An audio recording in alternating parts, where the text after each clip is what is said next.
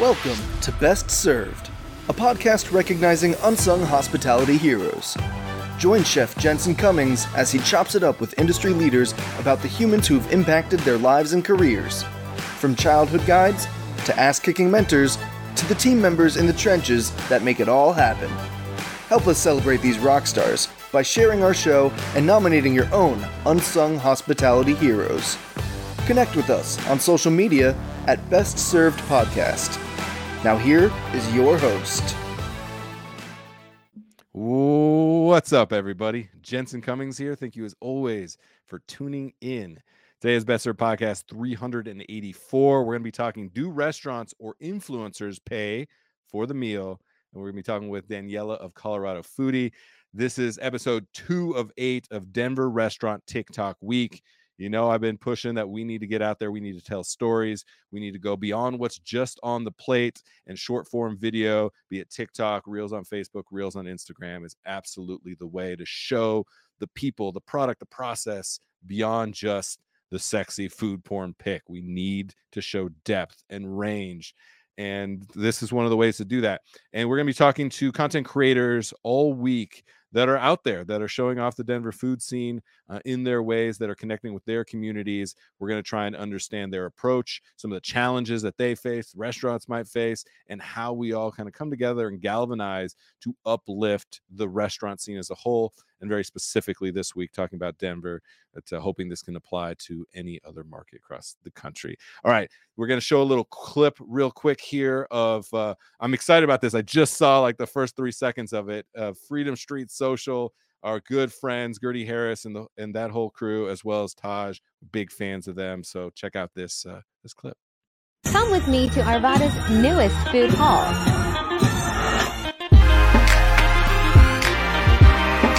Sushi burritos, truffle mac and cheese, delicious burgers, empanadas. Opening Wednesday, July 13th. I don't know if it's just me. Do we just like lose audio on the second half of that? Hey, you know, it looked good to me. So sorry for anybody who's just listening on the audio podcast. I guess you're going to have to come over and check it out because the food looks amazing there. The vibe, the energy. Let's go ahead and bring in Daniela here to talk with us. Daniela, good to see you. Hi, good to see you.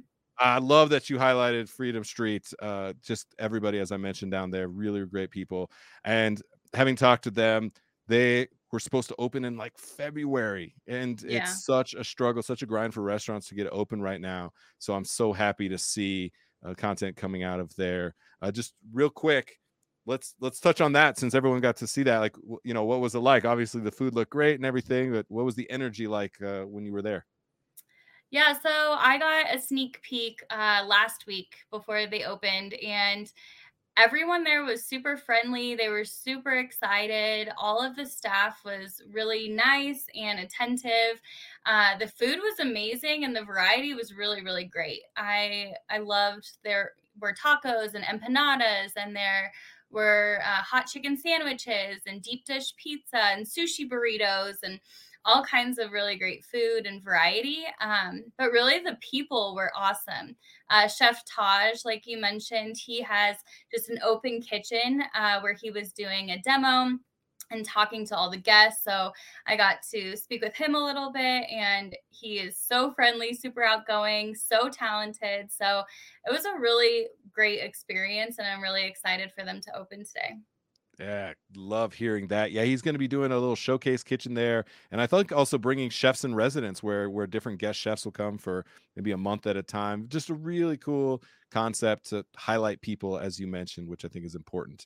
And so the relationships that we have on the content creation side with restaurants is something that I really want to talk about, because it is so important for us to understand the dynamic at play when we are looking at the content that's coming out, supporting and highlighting restaurants.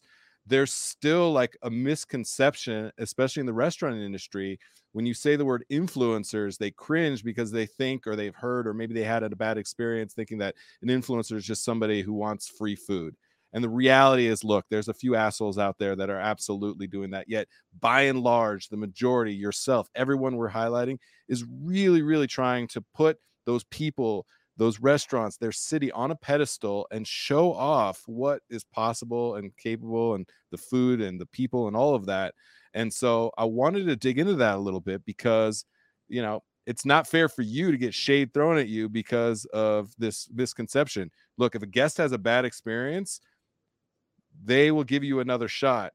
That doesn't mean every guest is having a bad experience in your restaurant. So don't think that you've heard of a bad experience or you had a bad experience with somebody that means everyone's like that. I wanted to lay that groundwork, Daniela, because I know that that's something that you grapple with. In the article, the Roundup article, I want to make sure everyone checks that out. You helped us break down some of your costs, the time, the effort, the cost that it takes you to be able to produce one of these videos. I think it's important for us to understand that. Now let's talk about the dynamic of play. For the most part, people are reaching out to you, right? And saying, come to our restaurants and highlight what we're doing. Talk us through then the process of who pays for that. What's the expectation? Yeah, so mostly restaurants will reach out and say, you know, we'd love to have you in. If you could make a TikTok video or do an Instagram post, and we'll provide you with a meal. Sometimes there's a specific amount set. Sometimes they just say, you know, we'll give you a few featured items that we'd like to highlight. So I go in and I do the content creation, and then I go home and kind of put it all together, and then usually post for them within the week. Okay, so you turn those around pretty quickly for them. Yeah. And have you had issues with like it not being clear, the expectations not being exactly what they were? One person who was talking to you is their general manager or social media manager or something, and then the person who's there that day doesn't know about it, like all the communication lines breaking down, because that happens all the time in restaurants. Talk to us potentially about that a little bit. Yeah, there can definitely be some miscommunication, I think, with someone that's running their social media pages and then the person that's running the front of the house. So that can be a little uncomfortable if they didn't know that I was coming. Right.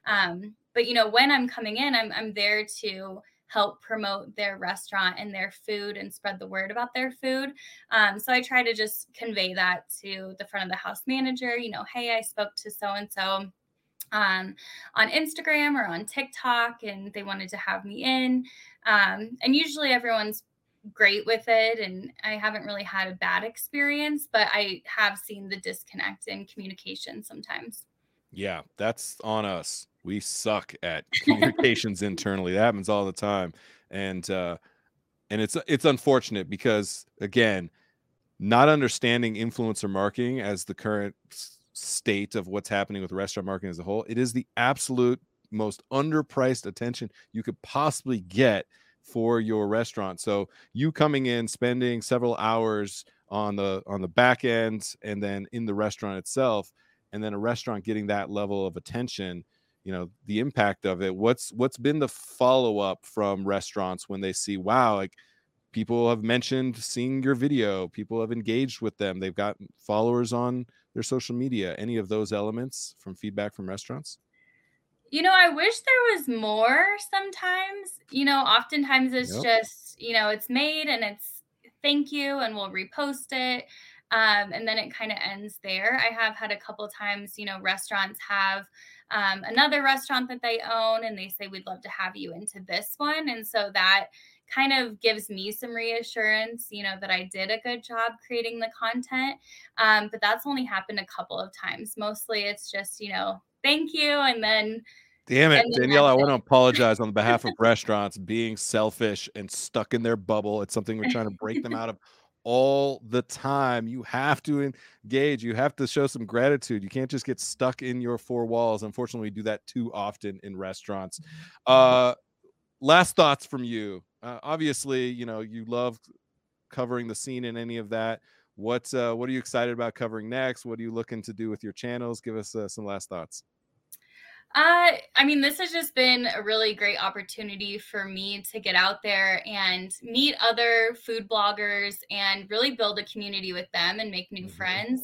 And that's been the best part, is meeting restaurant owners and meeting other foodies in Colorado that love the food scene as much as I do. One of my favorite parts is the food festivals. So I'm super excited for the Breckenridge Wine Classic that is coming up. I'm going to be attending the Big Eat coming up as well. And then my students and I usually help with the Denver Food and Wine Festival. So I'm excited that will be back as well this year. So I'm really happy with everything that I've accomplished with Colorado Foodie, and I'm excited to see where it goes. That's it. Keep it up. We appreciate it. And I will follow up with you after you are on our show, because it means so much that you're sharing your voice, that you're willing to come out and talk to us. And it's a challenge getting the word out there about great independently owned restaurants. So you're doing good work. I appreciate it. Thank you. Cheers. All right, everybody, that is it for this. Again, episode 2 of 8. So follow all these episodes as we are talking with content creators through Denver Restaurant TikTok Week. Again, this was Best Served Podcast 384 with Daniela Evans of Colorado Foodie. There'll be links to videos and to their to the pages as well throughout all this week, as well as the roundup article. And in that, Daniela breaks down some of the costs, what it takes to produce one video, because I think we need to understand the work that goes into this. So that's it. Appreciate you all. Cheers. Thanks for listening to the Best Served Podcast. Subscribe to our show and connect with us on social media at Best Served Podcast. Tune in next week to discover more unsung hospitality heroes.